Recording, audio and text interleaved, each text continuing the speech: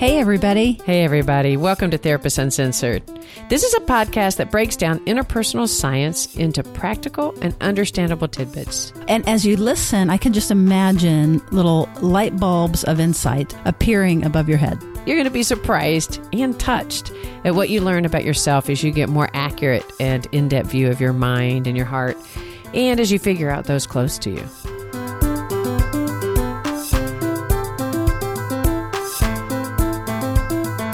Therapist Uncensored brings you decades of experience with interpersonal psychotherapy, relational neuroscience, modern attachment, and anything else they think will be helpful in healing humans. Now, here are your co-hosts, Dr. Ann Kelly and Sue Marriott.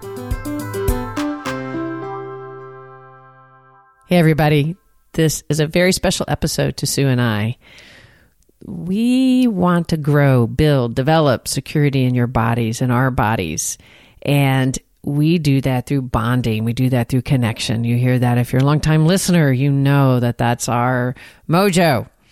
And today we're going to be talking about ways we can do that in a very active way.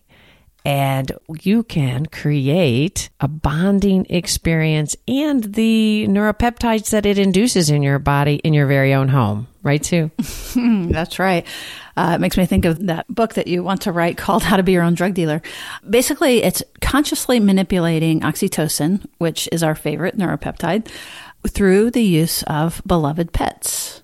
And there's a lot of important things that a pet can induce in you. That's true. So there's been a lot of I'm sure many of you have seen it in some of the local press or the national press, the popular press. You know, they've sort of proven that your dog loves you and you love your dog, that it activates the reward center in both of you. So that part is probably not very new. Right. Well, I think what is new is being able to actually prove it, being able to measure reduction in cortisol levels and increase in oxytocin levels with deep eye contact with your animal. That's right. So oxytocin, they have called it the cuddle drug, the love drug, the moral molecule. Anything reduced can be overly simplified. But we assure you, this really is a good one that you do want to promote for your well-being and for people's that are close to you, their well-being as well. So this isn't just getting animals to get us to feel oxytocin. It really is a relationship that goes back and forth, and we feed on each other from that perspective. No, that's really important because the research I love, and you can tell a lot of the research has been done by dog lovers or animal lovers because they're also interested in how that relationship impacts the animal. You know, we do know that the bonding, especially the high eye contact made specifically, let's talk about dogs, although this is relevant for animals. They've even shown positive outcome with fish, believe it or not. But with a dog, the humans, cortisol level will go down, but the oxytocin level can go up almost 300% with the eye contact. But guess what? The dog, depending on the breed, goes up as well. And you just mentioned fish, and it gave me pause for a minute because I'm like, I don't know how you can get much eye contact with a fish.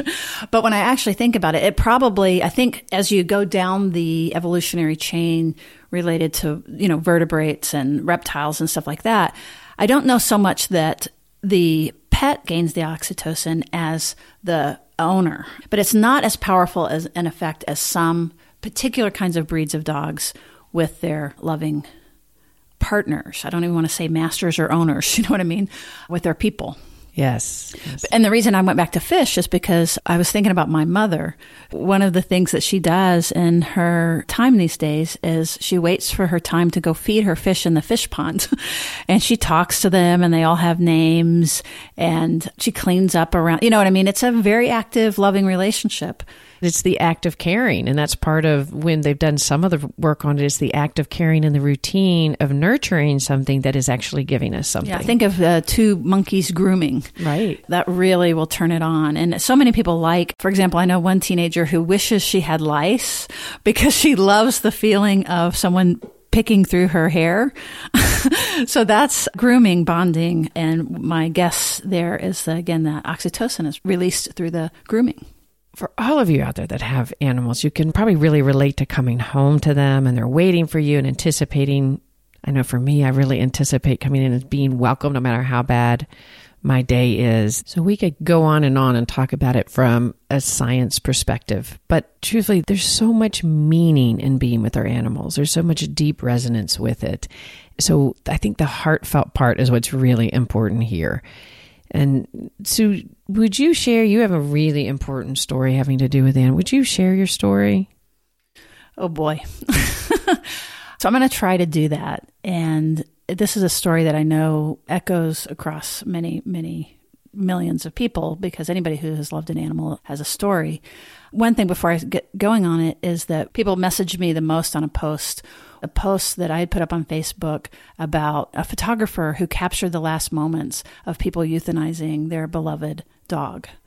And it was so painful. And again, so many people resonated with it, but also there was some pushback of like, don't put that in front of me. Like, it was so traumatic to even see it. So that's how powerful that body to body experience can be. Yeah, I couldn't even look at the picture. Right. I was one of the, Right. So this is not a morbid story. It's not morbid, but it is directly related to our topic today. Okay. So I've always been a dog person, and have said that dogs have raised me in some ways, that they have been such a consistent, benevolent, reliable, caring, protective force. And if you notice that all of those terms are all related to attachment and security. So I would say nobody can tell us that they aren't as powerful, sometimes more powerful, than our human connections. Not for everybody, certainly, but they've always played a big role for me. So this leads up to the story I'm going to share with you that does go back to the topic today about this chemical bond, really. So one day I was walking with my son. I hadn't seen him in a little while. He's a teenager. We've got 2 dogs. And here's a parenting trick. If you want to connect with your teenage kids, do something. If you sit across the table with them, they probably won't say much. But if you do some sort of project like walking dogs, then we're looking straight ahead. And sure enough, it's like clockwork. He will open up. And so he was telling me all this really lovely stuff about a girl that liked him. And now he knows that she likes him. And it was really touching, because this is a 16-year-old boy now opening up to his mom. And the sun was setting, literally, and he looks up. I know that he used to go to this one location that was his sort of private spot, thinking spot. And so he said, "Hey, do you want to go up there?" And I was so touched. I was like, oh my gosh, I get to go to your private thinking spot. It's at the top of this little facility. It's basically is a parking garage, but he was able to kind of sneak in there. There would be nobody there, and he would hang out up there and look at the city. So he invited me to go to his spot. So we've got the dogs. We go up there, and it is like one of my highlights, where he's opening up to me. He's sharing his spot. All these things happen. And I will just suffice it to say that a tragedy happened up there with my beloved 2-year-old dog. His name was Jackson. Basically, he died very tragically and suddenly that same night. So this is still hard to talk about. This has been a year and a half ago. But one of the things that, I have to recover, I have to take care of him. I have a lot of responsibilities. I know enough about the brain. So I'm like, okay, this is traumatic. What do I do? What can I do to take care of myself? And this is at a time when this dog would ride back and forth with me to a nearby city where I would take care of family that is critically ill. So not only did I just learn about this critical illness, but I also then lost this beloved 2-year-old golden doodle named Jackson. So the very next day, I have no idea what to do to recover from this. And I'm on my way to Houston, is actually where I'm driving. And I'm like, I don't even know that I can do it. And so this isn't good. But even in the car, I start looking for another dog. And I'm feeling really guilty because you can't really replace a beloved animal. But this again gets us back to the point of this episode, which is I knew that I needed that source of support and care for me, to ride with me in the car, to, the soft fur, all the good things that it's associated with. And I was really torn about this is really sick. It's almost like taxidermy because I was looking for another golden doodle. I went back and forth, ended up finding a litter that those dogs were born on the day that Jackson died. Actually, they had just been born. This had just happened. and I find my person again. I always called Jackson my person. Part of why I'm wanting to share this is like, I know, like, it's not healthy. What I did wasn't healthy, but I literally thought I'm going to go purchase some oxytocin because I really need it. So go ahead and you can judge if you would like to. It's better than crack, and it's better than a lot of things that people can do, but I really needed that experience. And it has turned out, I have a new dog now. His name is Cooper, and Cooper is incredible. I didn't have any problems bonding with him. He had no problems bonding. And I just think that Jackson would want me to have Cooper in my life. So I feel as closer now to Cooper, and I really actively use him as a source of comfort and companionship on these drives, and it's really made a huge difference for me. So this is half confession, half story of being able to manipulate, and it totally worked. The oxytocin flowed.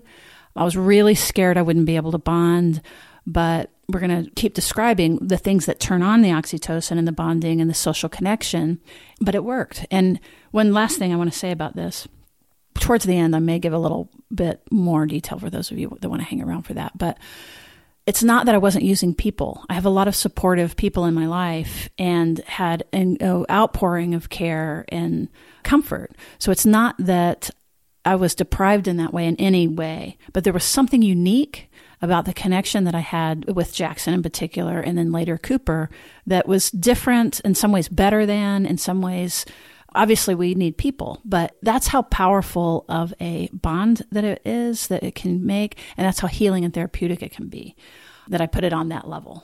It's such a meaningful, beautiful story, and especially at that time of the life, finding out about the critical illness of your family member and how painful that was, those drives, and how important, and you knew you needed that. It's a different kind of support. You can have people bringing you dinner and calling you and loving you, but somebody that sits... And holding you and everything. Yes, but having somebody that sits on your lap during those drives, you knew you needed it. It was a very difficult time in your life, and to have that major of a loss was just overwhelming. And honestly, you needed a new dog to help you get over Jackson, not replace him. It wasn't to replace it. So you needed that soothing and that loving and the connection that Cooper gave you, and to anticipate his arrival 6 weeks later. And so I think it's a beautiful story. And I think it helps. I think everybody can relate to it. And I appreciate, especially your vulnerability of saying, yes, people can judge you for not waiting and getting over Jackson before you got a new pup. That wasn't a time in your life you could do that. You were at a time in your life you needed that oxytocin, you needed that connection, and you knew you needed it right then. And I think it's a really touching story, and I think a lot of people can relate to it. Yeah, so taxidermy aside, it was very effective. And again, I'm imagining everybody listening, or most people listening, have some kind of story, have been impacted in some way by, well, even if it's a family member. Well, as pets as family members. Mm-hmm. Now, one of the things we know, we're moving more back into the science of it, is that it really is species dependent. Well, first of all, the cool new thing that they have been able to prove is that this oxytocin does bounce across species. That's what Anne was talking about just a moment ago. Right. That is not just with humans. Yeah. It bounces across species into different, and any picture that you've ever seen, even of chimpanzees holding each other. One of my favorite pictures is of a dog with a cat rolled up into the collar. You might have seen that, those Elizabethan collars, and there's a dog laying there and a little kitty rolled up, and just the kind of connection that animals can bring to one another and to humans is amazing. That's right. And so the mechanism for that is this neuropeptide called oxytocin.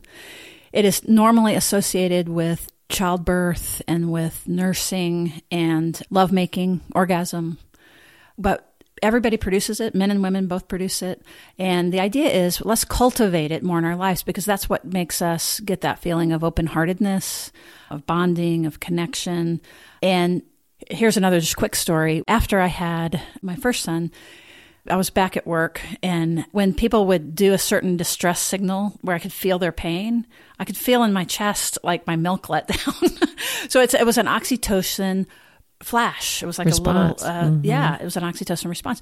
And still, it doesn't feel exactly like that, but I can feel there's a certain opening that happens when you see someone with genuine tears that basically does the distress signal, that basically it's calling for nurturance. Right. And animals pick up that, and animals will pick up your distress. And anyone that has an animal, cats will pick it up, but dogs definitely pick it up where they feel your distress and they come actively to you and want to nurture you, and vice versa. And when you're petting your dog or your cat and you can see how much they're loving it and enjoying it and that you're bringing them a bond, that is having a chemical response to you. It's amazing. Yeah, it really is. I know that I'm getting into the science of it, but literally there's so many studies around how it can actually lower blood pressure. It decreases loneliness. There's having individuals that have had heart attacks have animals around, increases their longevity and their healing. So there's active healing aspects to it too. Oxytocin sometimes can be misunderstood as just all good. Like I used to joke about, we need to spike the city water well with some oxytocin.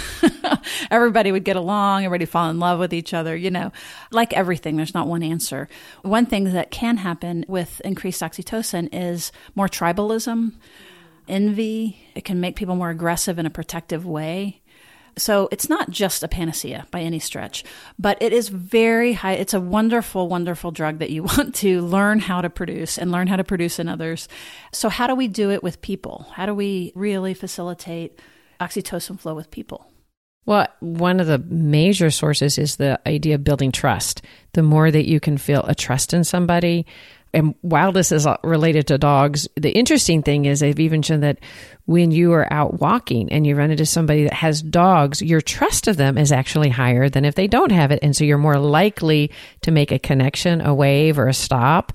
So building trust in people in general, but even with animals. If anybody's been to a dog park, you know that you're going to know each other's dogs' names and probably not the people, but that you're going to go and you're going to converse and you're going to have this commonality. So it's a really wonderful avenue for connection, but building trust with people.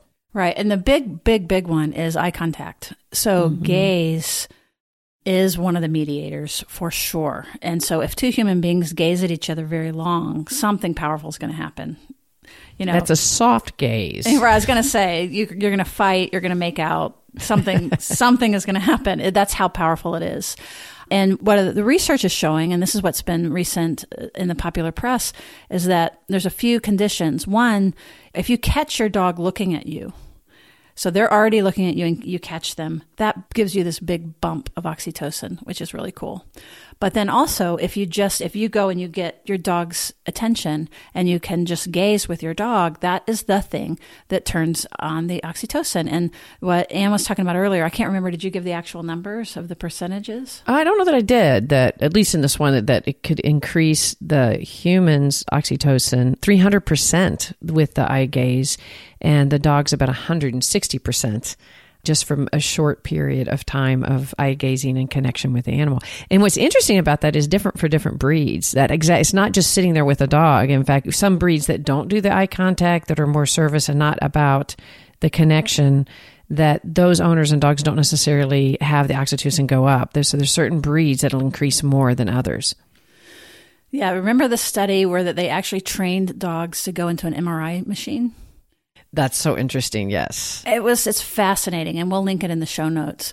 They go through like a 2-month period of training where they are kept perfectly still, and they put earphones on them so that, because in an MRI machine, if you've had one, that's so loud, bang, bang, bang, all these magnets and everything. But these dogs, acclimated to it, and they're fine. They're happy. This isn't a misuse of animal research. But what they were looking at was they would give hand signals to the dog, and it's related to hot dogs. You get the hot dog or you don't get the hot dog. And the reward center of the dog's brain would light up. And it's very associated with where our reward center. So any of you out there that are worried about, what do you call it? Anthropomorphizing? You guys know what I'm trying to say. Basically, humans attributing human conditions and characteristics to animals. Right. That's always a risk. But what basically these researchers are saying now is, no, that's not happening. We can actually see what's happening. And there are these very high correlations. We might have different language for it or what have you, but brains are too similar. A dog's brain is about the size of a plum, or maybe if it's a big dog, a lemon. Most of their head is muscle. What's more interesting is that there's a lot of similar anatomy between a human brain and a dog brain. So that's why that we can begin to infer, as their reward center lights up and our reward center lights up, that it's probably a very similar experience, because we can actually see it happening. We can see it turn off when the hot dog goes away. You know what I mean? It's very manipulatable. But the interesting twist they did to the study was they had different people do the hand signals. So for some dogs, and this goes back to your point, Anne, that it really depends on the breed. So for some dogs, they would have a higher spike of the reward center when it was a stranger that gave this signal. Or a computer. Or even a computer. So this proves two things. It proves that it's not just about getting the hot dog.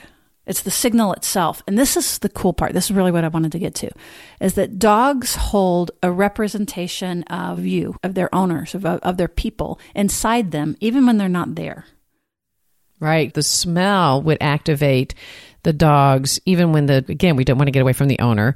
When the dog's person. When the dog's person was not there, that the smell would still activate the reward. The smell of their person would activate the reward center when the person was not home. So they had this anticipation of this person held in them. So they do remember you when you're not home. It's not just out of sight, out of mind. That's an important element. It's so sweet. And they certain breeds really distinguish that when their owner was the one giving them, definitely a deep light up as opposed to somebody else. So the connection and that. Now, I don't know about all the different types of breeds in this study. Do you? Which breeds? I was listening very closely. And for sure, they mentioned Labradors, they mentioned Golden Retrievers.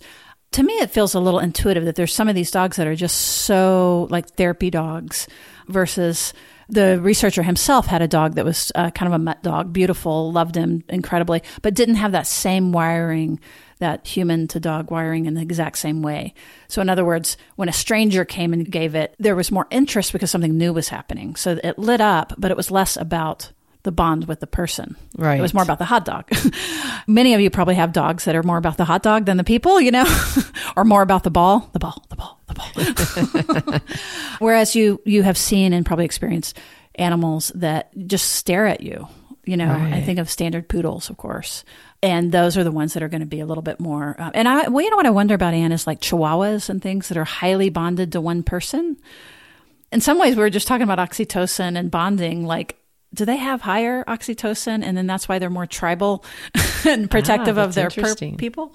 That's an interesting thought. I know, but there are certain dogs that are better service dogs and certain dogs that are better therapy dogs. And those are different, because a service dog is somebody that usually is related to this one activity, been trained very well with their one owner. And a therapy dog is usually been trained to be able to engage with lots of individuals in lots of different situations.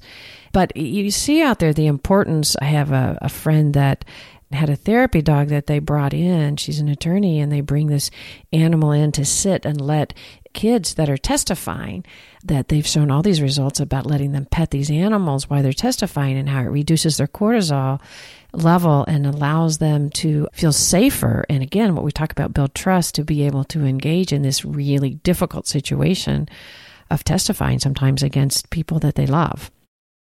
And I imagine there are many of you that have pets other than dogs. I'm thinking about even equine therapy, working with horses. And I bet you the list goes on and on. You know what I mean? I wonder, what the cat people out there might be saying, and the reptile people and the horse people. We were focusing on dogs because that's where the research is. And certainly I can identify so deeply about that in particular. But there is no doubt, and you all are the expert on that, on you and your animal or you and your pet. You know what's real and what's not real. So what we're doing is we're really validating for you the power of it. Also, those of you that have reached out and said that you're pretty isolated or that you're alone. Also, if you have a child there's a lot of research on this, even with people on the spectrum and autism. One of the first things that you want to do is get your child a very, very social dog. And especially kids with autism, it can be a safer connection, and they can work with the social engagement of an animal. It's less intense than the eye contact of a human being.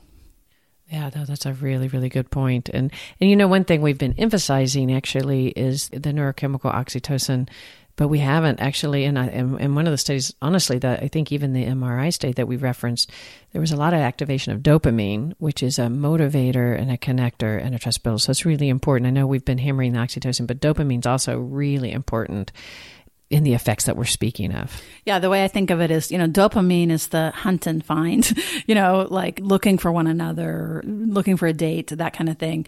But when you add the oxytocin, once you find the thing you're looking for, you better like it a whole lot, or else dopamine is just going to have you running, looking all the time. And so the combination of dopamine and oxytocin is awesome from a romantic standpoint. Good point. Good point. Oh my God, we're such nerds. All right, if you've stuck with us through this whole episode, then I consider you a little bit closer in my circle, and I'm going to share a little bit more detail of that story, because a lot of people, when they hear it, they want to know what happened. So going back, Jackson, Keeley is the other dog that was there. My son and I are on top of the parking garage, and it's huge, and it's fenced in. Where we were standing, there's a chain link fence. It's in two parts, kind of, right? There's the part that goes up and then the part. Anyway, half of it wasn't fenced, but where we were standing was fenced, and it's huge. You can imagine a big parking lot with a wall that goes up to your hip? No, it went up to your shoulders just about. Yeah, so let's just say at least chest, encircled it. What ended up happening is that I let the dog off the leash. He stays with me all the time. He had stayed with me all the time. He wasn't a dog that ran away at all, even feet. And they began to play. And he jumped, like he can jump on my son's trampoline very easily, like a little goat. So he didn't realize that he was high up. And so in there, gentle playing back and forth, he jumped. And that's what happened, is he ended up jumping off of this top of this parking garage over a high fence. I'm saying this to defend myself because I still feel so terrible about it. It was so traumatic. But he didn't know. He was a jumper. He could jump. There's no way he would have known that there wasn't something on the other side. And I have to tell myself there's no way I would have known that he would have jumped on this half-acre, practically, huge parking garage with me up there, with him standing next to me, that he's any way possible that he would have gone over that ledge. So I'm sorry for the very painful ending there. This is us just trying to really walk the walk and be vulnerable with you, in the same way that we're asking you to be vulnerable with the close people to you. Yeah, so I really appreciate that. Cheers to Jackson. And, I will continue for years working on my guilt about this, of course. Another quick side note, my son had no guilt. This was a little bit later, but he was like, Mom, you couldn't have possibly known that. This was just a freak accident. He had no responsibility at all. And I could imagine some world, since he was the one that brought us up there and stuff, he shouldn't have felt bad about it. But I'm like, oh, that's what security looks like. That's sort of this health, robust resilience. It's like he was heartbroken, but he didn't do that, So that was another little side lesson for me of these accidents and tragedies happen. I certainly would never do it again, leave any kind of risk like that to happen. So there you go. I hope. And it's left trauma in your body that you've been working on healing. Yeah. Mm-hmm. It took me a very long time to even see that parking garage. It's right in our neighborhood. I would avoid it. And that's one of those classic things of trauma, is you avoid things. So, and me telling this story so publicly, again, this is part of me putting it together, making a coherent narrative, and holding myself accountable, but also with a lot of compassion. Like, obviously, I would have never harmed that animal. I would have given anything to protect Jackson. So there you go. That was very brave and courageous to share the story with the listeners, because that's a very vulnerable story for you. It is. I would not have been able to do it before very long, But that you walking the walk. You're sharing your vulnerability, because we've all had those things that we've done that when we replay it in our mind, we could just say, oh, if we'd only. And we all have those, and it's the most painful thing to go through. But one of the ways to do it is to tell the story and to talk about it and to move on with the healing. And Cooper's been a big part of your healing. Oh, yeah. So how about we post some pictures of Cooper and Jackson? I think it's a great idea. So you'll get to see their sweet little faces.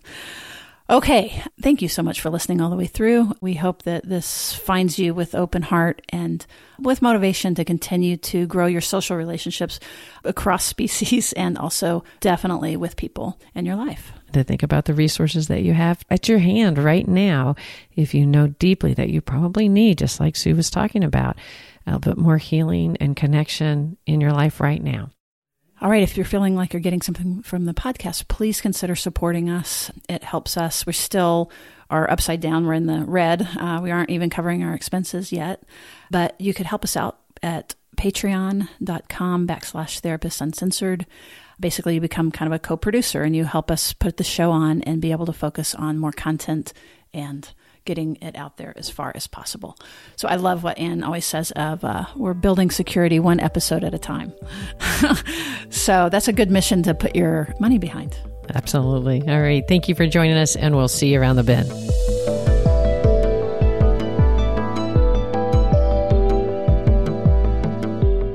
Hey, everybody. Thank you for listening all the way through. But before you hit stop, this is really important. We want to appeal to you to, if you like this content, please consider joining us at Patreon. And basically what that means is even for just $1 a month or $5 a month or $10 a month or $25 a month, it doesn't matter. All really is super valued. And we're looking for 100 supporters by our 100th episode. And we are very close. We only need 35 more people to go, and we've got a couple episodes left. So please consider, if you haven't yet, going to patreon.com/Therapists Uncensored. In the meantime, we want to thank, because we shout out everybody that joins us. One of the things you'll get is shout out on the air, and then based on your tiers, the benefits change. But if you do join right now during this push for the 100th episode, you're also going to get a couple of other little perks. Also, by the way, if you're already a patron member and you upgrade, you'll also get these perks. Basically what that means is you'll get a couple of custom stickers. You just need to send us your address and all the new handouts that we've done. We've been creating some new cool stuff, and we make really great visuals, infographics kind of thing, and you'll get all of those because we want to just spread the good news. In the meantime, I would like to thank our new co-executive producer, Platinum Neuro Nerd, Isaac Marcelik. Thank you so much. We've also got some Gold Neuro Nerds, Catherine Underwood, Edward B. Jenny, Monica Linker, Kara Brennan, Louise McDermott, Judy Camara, Margot Timble, and Camille Sent. Thank you so much. You'll see all of these people that I just listed on our website. This is one of the benefits that you get, is you'll be thanked on air, also on our website. And if you would like to link that to your own page, that you're welcome to. Also, we've got some other excellent supporters that we couldn't do it without. These are neuro nerds that we want to welcome to the community: Carla Husher, Kristen Van Engelen, Brooke Farrell, and Sally Stacy. Thank you, thank you, thank you. And again, if you haven't joined us, please be one of these 35 people that we need at patreon.com/Therapists Uncensored or therapistuncensored.com. You'll see it at the bottom of the page. So join, or if you're already a member, upgrade. If you do either of those two things, you will get these little special offers. And this is all a push to get us to 100 patrons by the 100th episode. Okay, thank you so much for listening, and we will talk again soon. Therapist Uncensored is Ann Kelly and Sue Marriott. This podcast is edited by Jack Anderson.